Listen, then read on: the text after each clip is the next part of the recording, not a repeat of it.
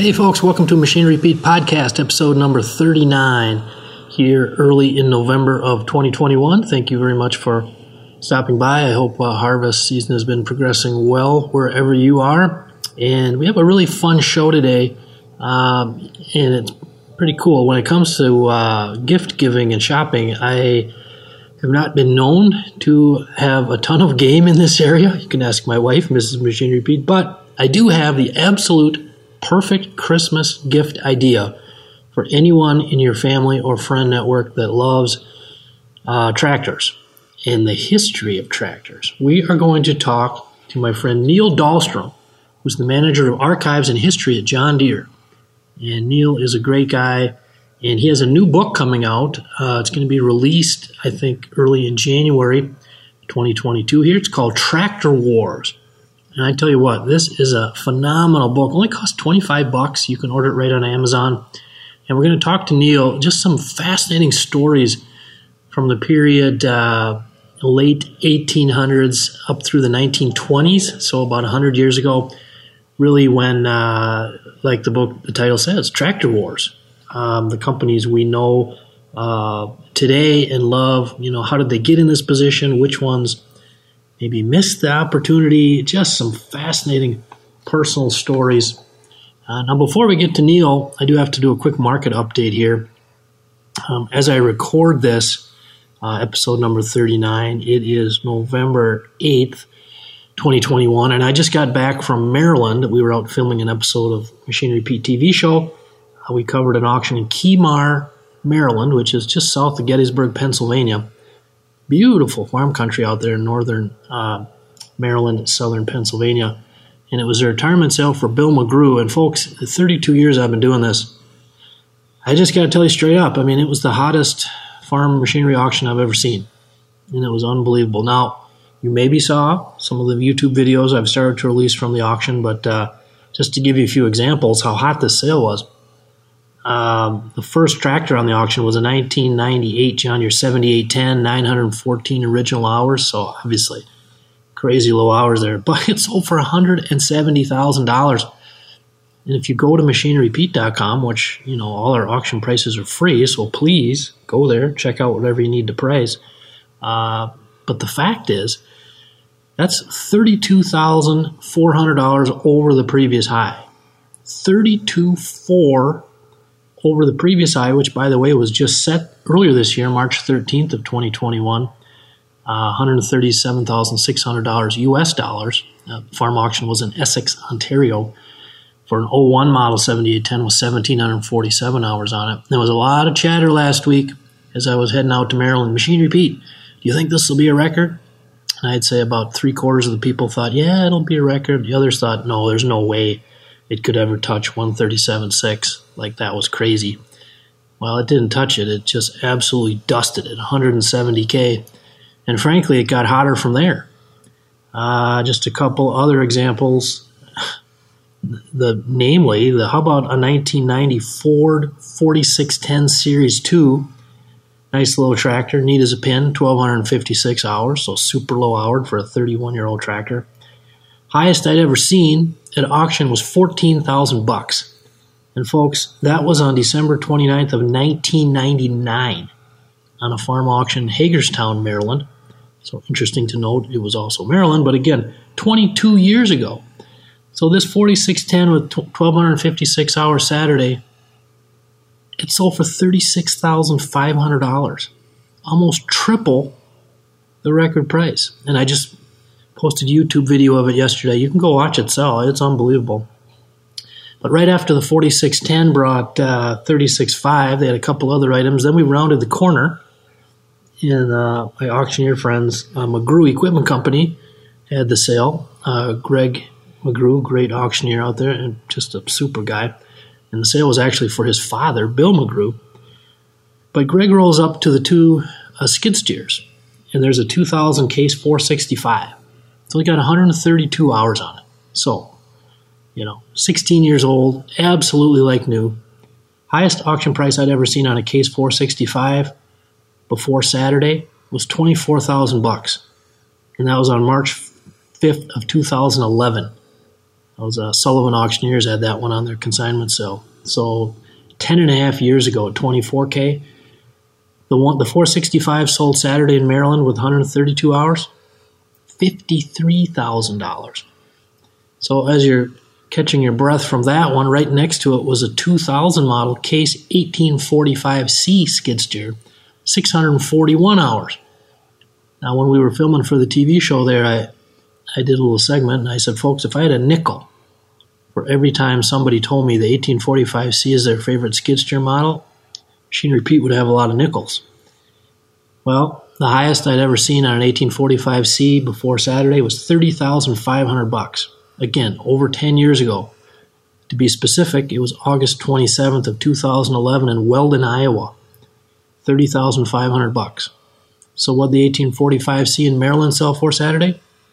$41,000. And oh, by the way, those two skid steers and that John Deere 7810 for $170,000 went to the same buyer. And that buyer was from Illinois. It's kind of a long way from Maryland.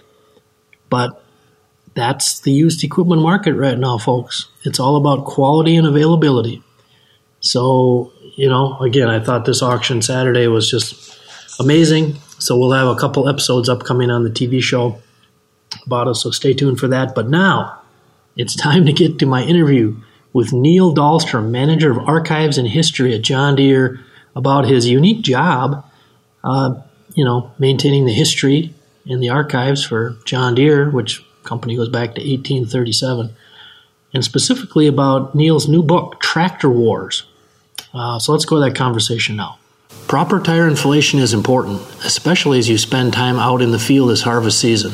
Opinions can vary about the best tire pressure for different situations, but as seasoned growers know, using the wrong tire inflation pressure can be a costly mistake.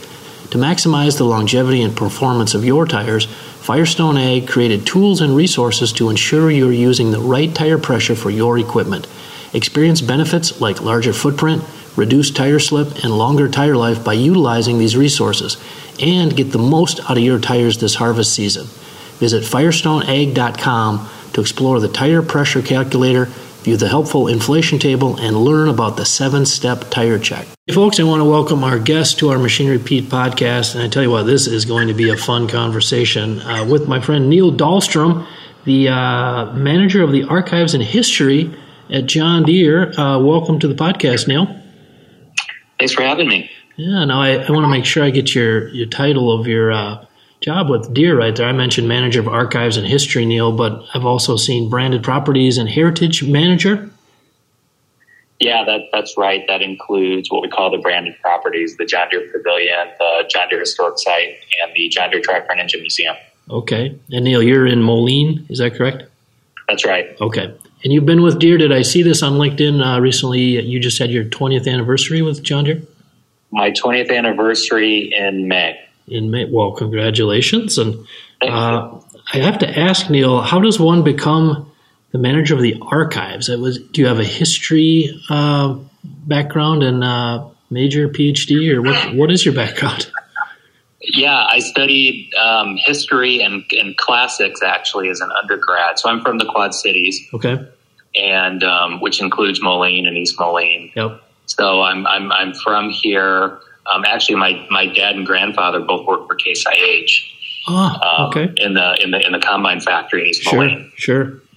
Well, so that's what I knew about farm equipment growing up. And okay. I studied history. I went to grad school and got a master's in historical administration with a concentration in archives. Okay. And moved to the East Coast, where I joined a startup archive that was documenting the history of the commercial space industry. Wow. So, we read about Jeff Bezos and Elon Musk and private space exploration, and that really started in the 1960s, picked up a lot of steam in the 1980s. So I joined this startup archive to document that. And within a couple of years, we lost our funding, and I was looking for a job, and a friend of mine worked at John Deere and said they're hiring an archivist. And I said, John Deere has an archive? Welcome home, huh? Yeah, welcome home. And I'll never forget my office. I remember sitting in the office the first day, I moved from Virginia, and what was then an open field across the street from the archives is where I grew up playing soccer. I grew up about a mile down the street. Oh, wow. And so I saw this building for most of my childhood and never once noticed a John Deere sign in front of it and had no idea what was inside. Oh, amazing. Now, so the archives at Deere, I mean, they go way back. They'd had folks in charge of all this. I mean, obviously, I guess they did, but how far back does it go? The archives itself started in 1976, but actually it predates that. We had, starting in the very early 20th century, they had what they called the Agricultural Library. Okay. So that's why we're fortunate that manuscripts survived, that early company records survived. Speeches, publications, bulletins, press releases, those sorts of materials existed in the Agricultural Library. And then the archives was started in 1976, which was not uncommon. It was the U.S. bicentennial. Oh, sure. So there was this new wave of archives that started springing up all over the place, both private, public, and Deere was one of them, fortunately. Kind of interesting, isn't it? Our America really isn't that old, and our culture is built on just, to, I guess, use a phrase from Deere's sweet spot. We plow forward at warp speed, and we tend not to look back too much. But the lessons to be learned, mistakes to be avoided by learning from the past. I mean, as Americans, we need to maybe do a better job at owning our history, I think, don't we? I couldn't agree more. And there's always more to explore and other angles. And I think you have to treat it like most things, which is you got to dig into it, and you got to surface stories. You got to be willing to kind of dive in versus just kind of reading what's out there and regurgitating it. Right. Because there's all those individual stories, and that's what's always fascinated me is how did something come to be within the context of the times? Because you really got to dig into the context to understand why decisions were made. Right. And unfortunately, we kind of live in a soundbite clickbait world, don't we, where everything is surface level and what is the truth, and gets complicated. But Neil, on the topic of digging in, boy, this is super exciting. You have a new book coming out is it called Tractor Wars? It is. And that's going to be released in January of 2022, correct? Right. It comes out on January 11th, 2022, and the full title is Tractor Wars, John Deere, Henry Ford International Harvester, and the Birth of Modern Agriculture. Well, folks, Neil was kind enough to send me kind of an inside pre-look, and I tell you what, this book is amazing. I was transfixed going through the first number of chapters here. Neil, thank you for sending that. And now the book is available for pre-sale, isn't it? So for folks looking for the ultimate holiday gift to a farming tractor lover, your book Tractor Wars, they can purchase that on Amazon. Is that correct? That's right. Okay, and just tell people how to find it. And it cost like $25 or something? Yeah, it's $25 for the hardcover version. There's a Kindle version available, and there will be an audiobook available as well. But if you just go to Amazon or even just Google Tractor Wars, okay, it should come up right away. Okay, folks, you'll never spend a better $25 than buying Neil's book Tractor Wars. It is fascinating, Neil. I love how you dive into the past and dig out the truth in a storytelling form. And let's just start talking a little bit here. Of course, the history of tractors. Again, I think we take so much for granted. We have maybe a cursory knowledge about, the first tractor came out in the early 1900s or whatever. But you start off your book, the very first chapter is the Ford tractor. So walk us back. I was intrigued a little bit. You told a story about Henry Ford being a young man in 1875, and he on the farm, and he heard a particular noise that kind of maybe changed his life. Yeah, it's pretty incredible. And as I started doing research for the book, I quickly got sucked into the life of Henry Ford. And And this encounter when he was 12 years old, it was the first time he ever saw basically a motorized engine in his life. And Ford grew up on the farm outside of Dearborn, and it just captivated him. And the way I've kind of told it is, yeah, he ended up going into the car business. He introduced the Model T in 1908, but it kind of got in the way because up to that point, his lifelong dream was to build a farm tractor. And just that kind of view of Henry Ford, I'd run across it, but you start digging, and there just wasn't enough information around it to really satisfy my curiosity. And so that's what really got me involved, was figuring out how cars got in the way of Henry Ford's tractor. Yeah, that's an amazing realization there. You know, in cars, of course, Henry Ford, they revolutionized production and, the world with the car. But at his roots, with the farm roots there, you're saying he kind of always wanted to get back to create kind of a farm tractor to maybe take us away from just the straight horsepower of horses. That's right. He used the word drudgery a lot, probably more than any other word he ever used in his life, as far as I can tell. And he never understood why farmers just repeated the same work and the same processes and used the same equipment over and over and over again. And he was just mechanically minded, of course. And there's stories of him repairing watches when he was young and climbing through the steam yards and looking at locomotives. And he was just fascinated by all of this technology, and that's what it was. And so he was frustrated at the drudgery of farm work and just always wanted to improve on that through mechanical equipment. And that's really what he set out to do. There just wasn't really a market for it. Okay. And that's how he got into the automobile industry, and he was seduced by racing early on and trying to make a name for himself. Yeah, you'll have to correct me on the stat, but 2009, how many vehicles? I mean, the way they ramped up the automobile sales in a couple of years was just astronomical, wasn't it? Yeah, they stopped taking orders after the first few months, and because he couldn't keep up. And in addition to what he was building, he always had this preoccupation with affordability, and that it had to be available to everybody. And that is a philosophy he carried with him his entire life for his automobiles, but also for the farm tractor, that it had to be affordable. And that was one of the drivers for this assembly line, which wasn't his concept, but he, of course, adopted and improved on. And so how do you take that? And it was also one of the flaws long-term in the operation, which is, everything's built exactly the same. Right. And that was something that started to become a liability later on with the Fordson tractor. Yeah, interesting. Just fascinating. I had just a little exposure to Henry Ford anecdotes through our late friend Harold Brock. Passed away in, 2010 or 11, but a former engineer for Ford and then Deere.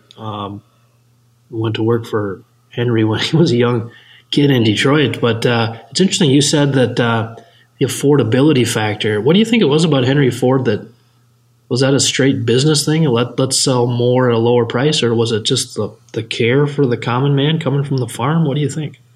Yeah, I think it was the latter. I think it was just kind of his care for the common person. He's such a complex person. He was lacking in kind of a school education, and that comes out time and time again.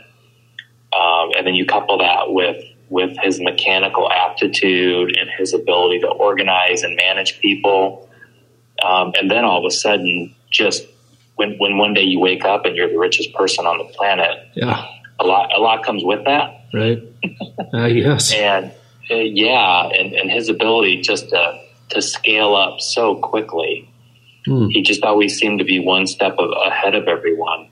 Right. And so he was this very much split personality, where he was just brilliant on one hand, and on the other hand, he couldn't tell you basic facts about American history. Wow. That is amazing. Henry Ford, yeah, just obviously legend of legends there. So Tractor Wars, Neil, you're kind of walking it right back to the start. And I like the way you've broken it down in your book. It's very systematic. I guess I was struck a little bit by some of the background on International Harvester Company, its formation and utter dominance of the egg space. I mean, I think you said the company, was it formed like 1902? And there was a merger of companies into what became International Harvester Company? That's right. It came together in 1902, and this is the era of trusts. Yep. Think of U.S. Steel and American Tobacco and these companies. Yep. And they were, they were a $100 million company in an age where a company like John Deere was a $2 or $3 million a year company.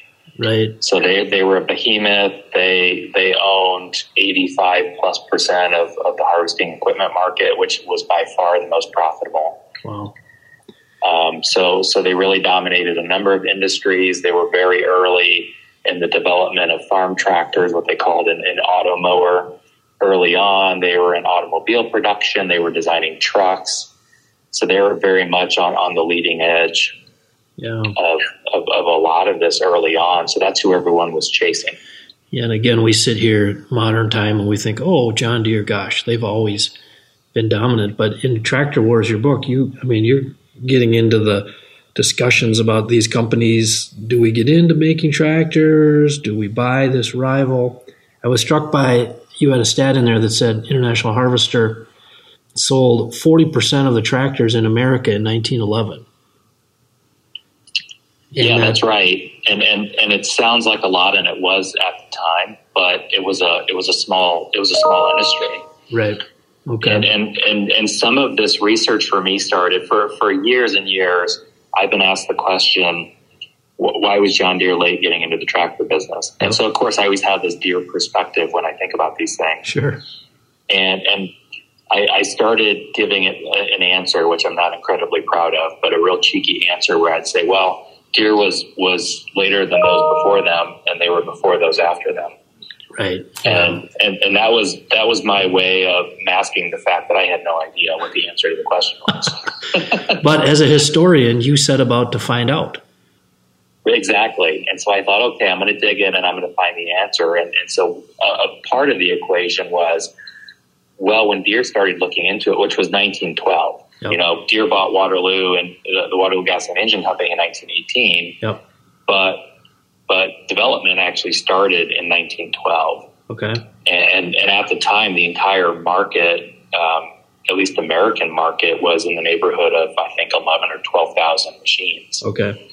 All companies combined, and it was only a handful of companies at that period of time. Okay. And Harvester sold 40% of those. And so that's the transition from steam engines to these large gasoline-powered tractors. Right. Think of like the big four or these large, International Harvester Titans. Right. Well, I was struck by a couple sequences early in the book. One, just the personal nature of people, these execs with these companies. And I, frankly, my 32 years doing what I do, I've always been, it's like my favorite part of the farm machinery world is it's still a personal business, whether it's a farmer-dealer relationship, auction company, whatever. But you had a story about, I think it was William Butterworth. Did I get the name right there? He was the basically the CEO at Deere at the time in 19. Right. Okay, and he was in Chicago, staying at a hotel, and he gets a phone call. Now, who was it? Who was the head of International Harvester then? That would have been. It was Cyrus McCormick Jr. Okay, so Cyrus calls William, like, "Hey, dude," and they had lunch, right? Yeah, they had lunch, and basically they were both playing coy, right? Which was McCormick had learned that Deere was entering the harvesting business, okay, or the harvesting equipment business, and Butterworth was saying, "Well, yeah, we're thinking about it, but I don't think we really have the resources to do it." And of course, they both done their homework. They both kind of have an idea of what's going on behind the scenes, yeah. and so then they both they both go back to their boards and try to figure out what the other company's thinking. Harvester says, well, maybe we should just buy Deere and put an end to this. Yep. They end up buying a plow company, Parlin and Orndorff, I think based in Canton, Illinois. Okay. And Deere comes back and says, well, maybe we should build a factory in Canada versus the United States, so we're not directly competing with them. So there's all these kind of different versions. Okay. But these two CEOs are sitting down and they have a follow-up where neither one of them wants to reveal what the other's doing. Right. They're dancing. Right. Interesting. Well, then I was taking also, you had a chapter pretty early on, Neil, titled The Great Awakening, and tied it to 1914. So at first blush, I'm thinking, oh, this is World War I. But the Great Awakening, well, why don't you just put it in your words? It was a tractor company out of Minneapolis, right? Yeah, it was. And that's a direct quote from a newspaper article that talks about this period. And it's basically the advent of the small tractor, yep. Specifically the bull tractor. The bull tractor, okay. Yeah, and so this is a company that basically was formed out of a number of previous companies. And that's one of the things I've tried to weave together in the narrative, is that all of these things are linked and all these things are related. Yep. And the bull tractor is really the brainchild of a father-son combo, the Hartsaws. And the Reverend Hartsaw is a pastor who sells his automobile and moves out west and buys a farm, and he and his son develop this large tractor, and they sell it and they put the proceeds towards building another tractor. Pretty typical story for that period in time. Yep. Well, they eventually land on the son's idea, which is building a small tractor. Okay. And most farms in the United States are under 50 acres at that period in time. Right. So they thought, instead of building this large prairie tractor, let's build lots of small tractors. And that's what was referred to in some circles as the Great Awakening, which is this kind of light bulb moment of, now let's build a small, affordable tractor, much like the Model T was an affordable automobile for the masses. And that's really what triggered a lot of what was to come, because after that point, everyone was racing to catch up. Oh, and did I read that right in the book, Neil? The bull was priced at $395 back in 1914? That's right. Okay. And that basically, like you say, just accelerated overall tractor sales to a whole different ballgame. It did. You had that take place. You had the beginnings of what they called the National Tractor Demonstration. So you have tractor shows taking place for the first time. It was something that grew out of a few shows in Canada.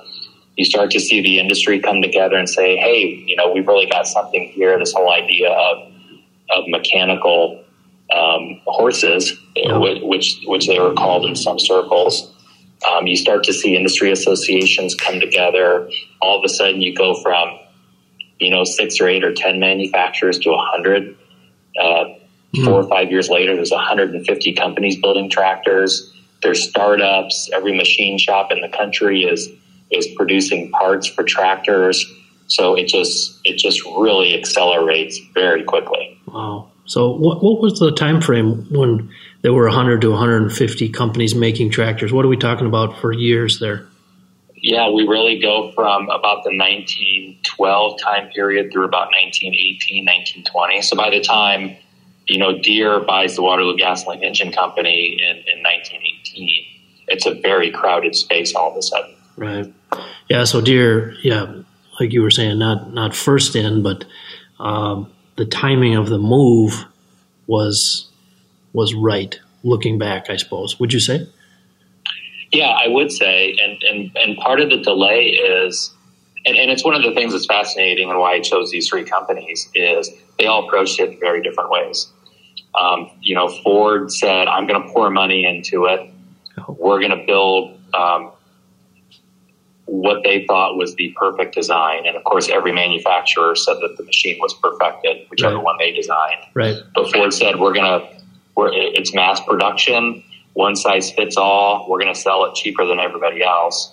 And we're just going to go volume. International Harvester had a pretty wide portfolio, meaning different models, different sizes. They were kind of trying to cater to everyone. And Deere said, well, we've got very finite resources, because part of the equation for Deere is they just bought 10 companies over, from 1910 to 1912 and went from a $3 million company to a $33 million company. And they couldn't find a bank to loan them any more money.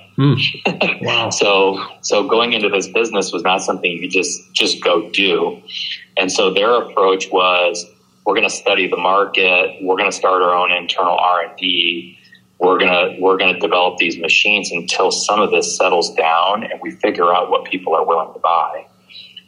And what Deere and IH had in common was they both wanted to be sure that there was a dealer infrastructure in place and a network of mechanics to actually repair these things. Because, it's selling a tractor is something, but keeping it running is something else entirely. Right. And so you got to build this entire infrastructure out and compare it today to an electric car. Right. Like, that's great. I'll buy an electric car, but if you're telling me charging stations are 2,000 miles apart, well, that's a little harder for me to get behind. Right. Actually, on the topic of electric vehicles, I was struck, Neil, young Henry Ford, I think you had an anecdote in the book early on where he went out, was it New York when he met with Thomas Edison? Yeah. And they were it sounded to me like they're spitballing, got a napkin out and they're writing down, Henry's sharing his ideas for the car he wants to build, and electric car was in the discussion. And I mean, you tell me, did Thomas just kind of say, well, that would be too heavy, it's impractical? Did I catch that right? Or Well, actually, Edison was the one designing an electric car. Oh, okay. Which was not uncommon. A lot of automobiles in the late 19th and early 20th century actually started as electric battery, suffering from the same challenges as manufacturers today, which is they couldn't maintain a charge long enough. Right. The first electric car in Moline was built in 1899. Wow. And so there was a lot of that being done. And Henry Ford, who worked for Thomas Edison for a number of years, had developed his own designs based on the internal combustion engine. And Edison looked at it all and said, yep, you've got it, do it, because, you've got your own self-generating power source, and we can't do that with batteries. And did I catch that right? It was actually Edison kind of pounded his fist on the table and told Henry, do it, right? Yeah, and it was a huge vote of confidence for Henry Ford. Thomas Edison was his hero. And so it was one of those seminal moments for Ford, and it just kind of relit the fire. I don't know if it needed to be relit. Right. Oh, that's amazing. He went back home and continued to pursue that. So back to the tractor war piece. On the Ford side, the dealer network element of it, how would you describe their approach over the years? Now, they obviously had success mass selling the automobiles, but did they take the same tack as IH and Deere with the building out the dealer network or not? They didn't. Henry Ford essentially forced the tractor onto his automobile dealers. And they weren't incredibly excited about it. They didn't feel like they had the expertise to sell a machine. They certainly didn't have the expertise to service it. And the way Ford also did it is the dealers had to buy them. And so that's why he was able to push them out the door. And so all of a sudden they start to become a liability over the years. Interesting. And it's also, I mean, one of the things that drew me to this story was there was this relationship between Deere and Henry Ford during all of this time. Because Ford decided very early that he wasn't going to build implements. Okay. The reason being there was no money in implements. No money. So you can imagine a company like John Deere would spend 80 years building only implements, probably takes offense at that. I would think, yeah. Deere, no, was it 1837? That's when Deere got started? That's right. Okay. Yeah, that wouldn't sit too well if telling you there's no money in implements. But so another dance, Ford and Deere were dancing. Yeah, they were dancing behind the scenes, and Deere engineers, including Theo Brown, who I've just grown to just have this incredible admiration for, would go to visit Henry Ford quite a bit. And it started with this kind of starstruck, relationship of, I just can't wait that I'm going to get to see Henry Ford. Yeah. I'm going to take a picture of him. And, he's writing these things in his journal. And if anybody wants to read Theo Brown's journals, they're at Worcester Polytechnic Institute. A lot of them have been scanned and are available online. Wow. So I encourage people to go take a look at those journals. Cool. But he talks about going up there and they're negotiating, and they're designing a plow to go with the Fordson tractor, believe it or not. Okay. And so Deere gets into the tractor business with the Waterloo gas, with the Waterloo boy in 1918. Deere also comes out with the all-wheel drive tractor, a.k.a. the Dane, what they called at the time simply the John Deere tractor, of which there were probably 90 to 100 builds. And that's a whole other, 3-hour story. This is why it's so fun to talk to you, Neil. And folks, this is why you have to buy this book, Tractor Works, $25. Get it on Amazon. Just chock full of these little sub-stories and heading off different angles, but tying it together. And so Neil, walk us through, let's say it's 1925 now. So Deere's been in the game, 7 years on the tractor side. Where are we at in 1925 in terms of market dominance? Who's making a play? How's it starting to look like it's going to shake out? Yeah, 1925, it looks like Henry Ford owns the whole thing. He's got about 75% market share. He's still telling everyone he's going to build 1 million tractors a year. His top production year is a little over 100,000, which is still pretty amazing in the mid-1920s, considering that 13 years before the entire industry was 10 or 12,000 machines. Wow. But he's got 75% share. International Harvester is a number 2, so they went from 40% market share and a market leader to low double digits at best. And then you've got 100 companies who are still kind of scrambling for the rest. And where was Deere in 1925? What percent would you guess of the market, tractor market? Deere's probably 5, 6, 7%. It gets tough to track because companies didn't do a very good job of, they probably did a good job of tracking volume. We just don't have the records. Right. And so, and I've got a extensive notes section in the back that tries to explain a lot of this, because it's a combination of government sources, trade associations, company resources.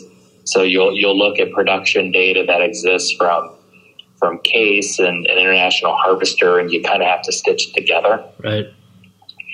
But you kind of see year over year Deere slowly gaining. The mid-20s is also a period where you see the landscape, just the seismic change in the landscape, which is Harvester, Deere, Case, these other manufacturers start to evolve their designs. Okay. You start to see the introduction of the Farmall, Deere's D. So the landscape starts to change, and Henry Ford says, nope, we're still building the Fordson. Maybe a minor improvement here and there, but more or less it's the same Fordson that came out in 1918. And Harvester with the Farmall is looking at a very different market than Deere's looking at with the D. Okay. And that's part of what I found really fascinating, because it's easy to look back and say, oh, well, this caused this, and it's true, but it was for very specific reasons. So IH was focusing on what with their tractor play? What was their niche? Yeah, so it really turned into the Farmall, and the Farmall almost never happened. They were focused on corn. Yep. And that really developed out of their failed motor cultivator, which a lot of companies tried to build. And the Farmall almost never happened because they had so much money tied up into the McCormick Deering, the 1020 and the 1530. And their CEO, Alexander Legee, it basically said, like, we can't afford it. We don't have any money to put into it. Wow. But then you have some persistent engineers, Bert Benjamin and some others who continue to kind of build some new prototypes and test. And then at one point, it just becomes undeniable that you got to build the thing and you got to put a lot of weight behind it. Oh, it's kind of a little, as a historian, you're digging through these things. Important to keep in mind the cash position of these companies at various points. Maybe seeing what the opportunity is, but not being able to go for it. When you've got 100, 150 companies elbowing like mad for market share, what a period to analyze. Wow. Yeah, and that's the mid-20s. You're coming out of World War I. Yep. And so there were what they called limitation orders, where manufacturers could only build so much because Deere's engineers were pulled off. They were designing ambulance wagons for the French army and designing carts and ammunition. And so these manufacturers were diverted into doing other things.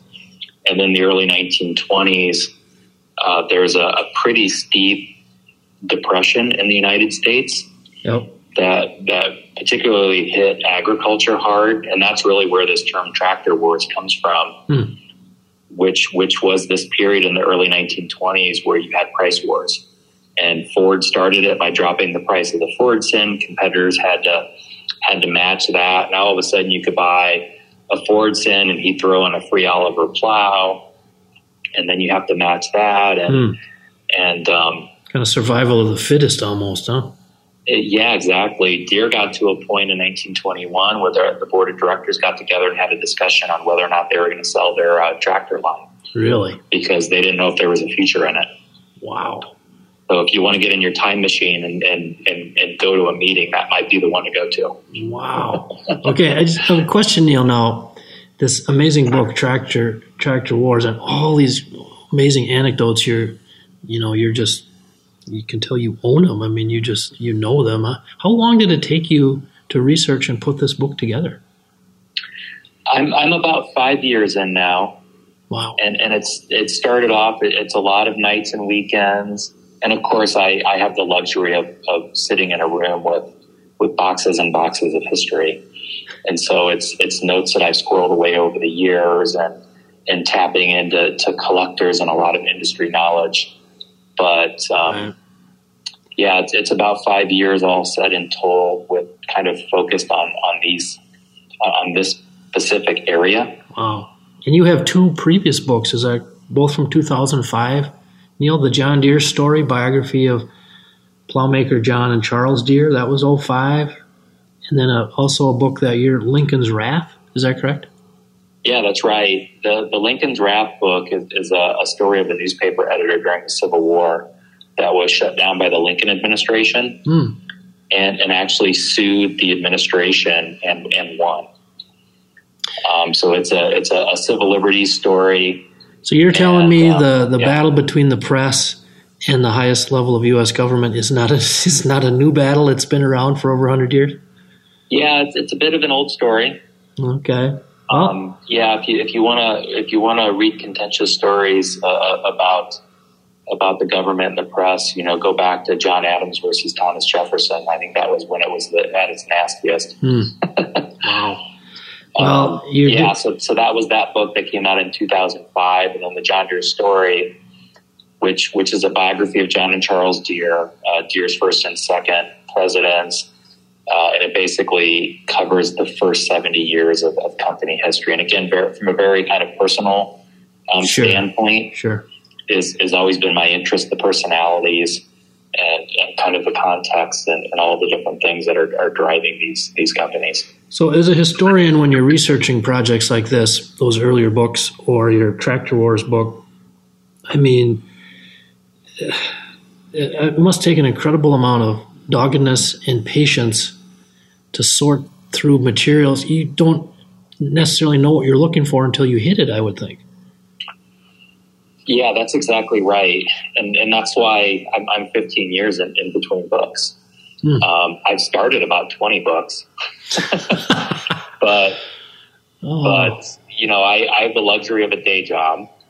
So that's where most of my energy goes. Sure.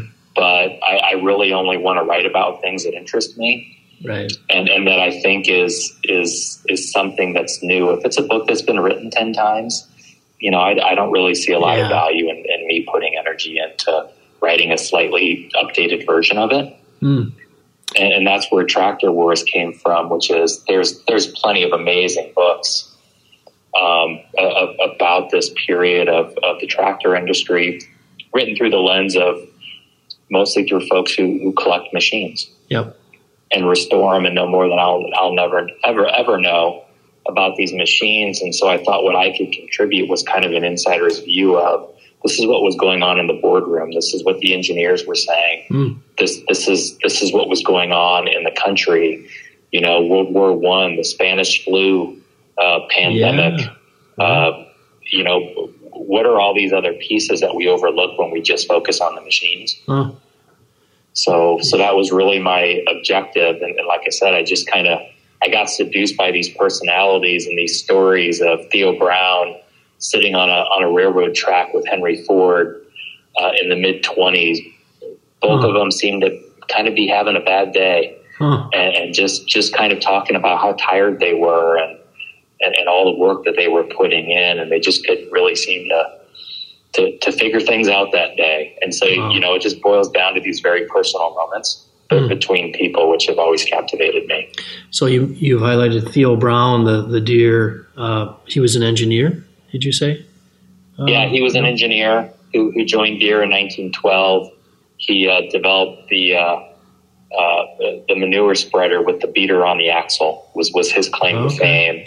And he was one of Deere's most important engineers and designers, really through the 1950s. Well, Neil, who would be some of your other favorite names from this period in the teens and the 20s? Maybe names that some folks know, but maybe for whatever reason that you have a special feeling for, having researched this project.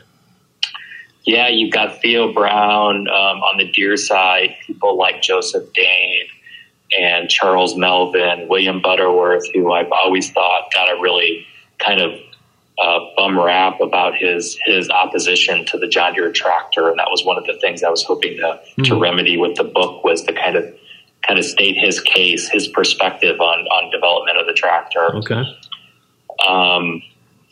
From an International Harvester perspective, E.A. Johnston, early on from automobile development and tractor development, and Bert Benjamin and Cyrus McCormick Jr.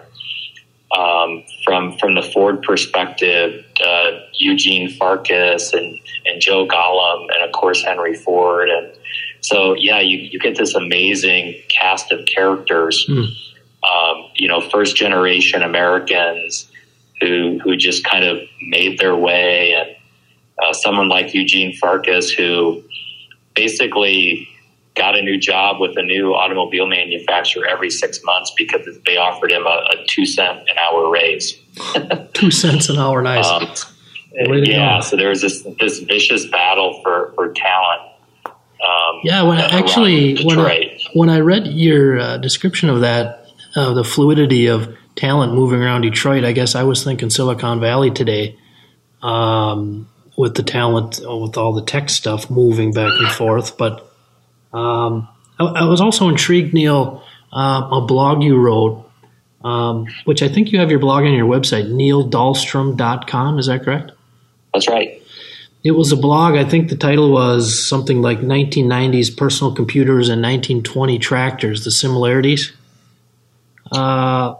As a guy who started business in 1989 with an Acer computer and a 5 1/4-inch floppy drive, and the thing weighed like 100 pounds, I'm intrigued.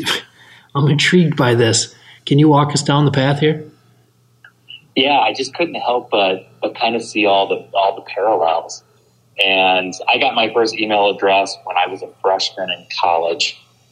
And so I kind of straddle this analog and digital world. Yep. And so I remember things in the mid-1990s, like the first time I made a phone call through my computer on dial-up, on a 56K modem, and seeing Super Bowl commercials for all these internet startup companies, which raise hundreds of millions of dollars in investment money, and then they were bankrupt a year later. Pets.com. Yeah, Pets.com and these sorts of businesses. And it just took me back to the 19 teens in the tractor industry, where you had these startup companies that were actually trying to build a tractor and sell them. And then you had companies that were basically shell companies that were raising a lot of money and then skipping town. And then you go into a period of regulation, industry regulation, government regulation. And then you go through this period of where you're trying to develop standards so that there's some sense of order to the chaos with all the different manufacturers. So there were just so many parallels for me between those two eras of time.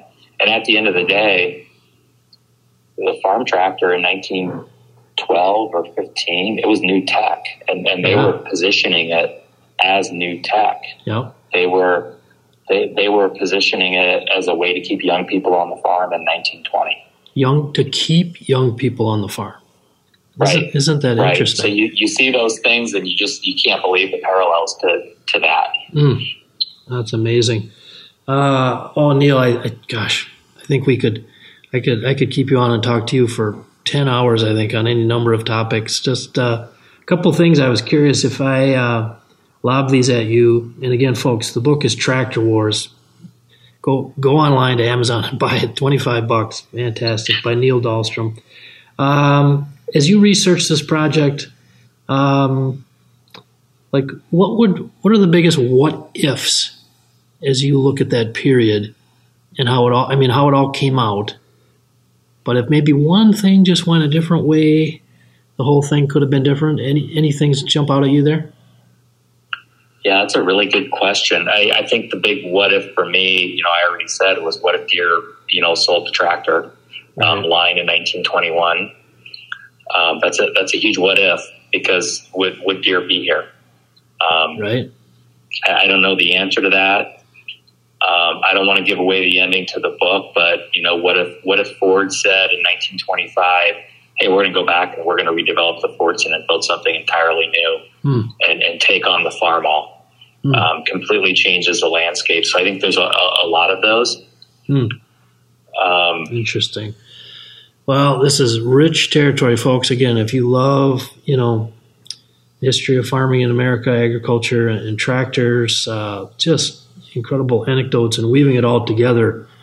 Neil Dahlstrom, you've done an amazing job. And again, the book comes out January 11th, 2022. But again, tell people how they can get your book, Tractor Works. Yeah, go look up Tractor Wars on Amazon.com. You can always go to my website, neildahlstrom.com, or just a simple Google search under Tractor Wars should get you there. Tractor Wars, right. I may be misstated there, but Tractor Wars is the book, folks. How many pages is it, Neil? It comes in a little over 250 pages. Okay, and it's a hardcover. You'll want to keep this right on the living room, right on the coffee table. I hope so. Yeah, some great images in the book as well. Fantastic things here, and I guess I didn't connect the dots here, but I mean we're talking about 100 years ago, 1920s versus 2020s. So. Get the book, folks. Neil, thank you so much for the conversation. Again, manager of the archives and history at John Deere. And can I bug you again to have you back on the podcast before too long, Neil? I'd love to. All right. Thanks much, Neil. Thank you. Well, folks, I hope you enjoyed that conversation with my friend Neil Dahlstrom, manager of archives and history with John Deere. And again, just trust me on this one. I've looked at the book. It is phenomenal. $25. You can buy Tractor Wars out on Amazon, or go to Neil's website, neildahlstrom.com, and Neil is Neil, neildahlstrom.com.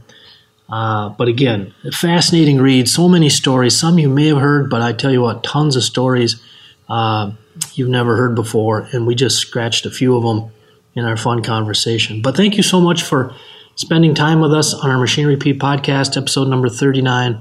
We will have a new episode coming at you here very soon, and until then, I will see you out in sales.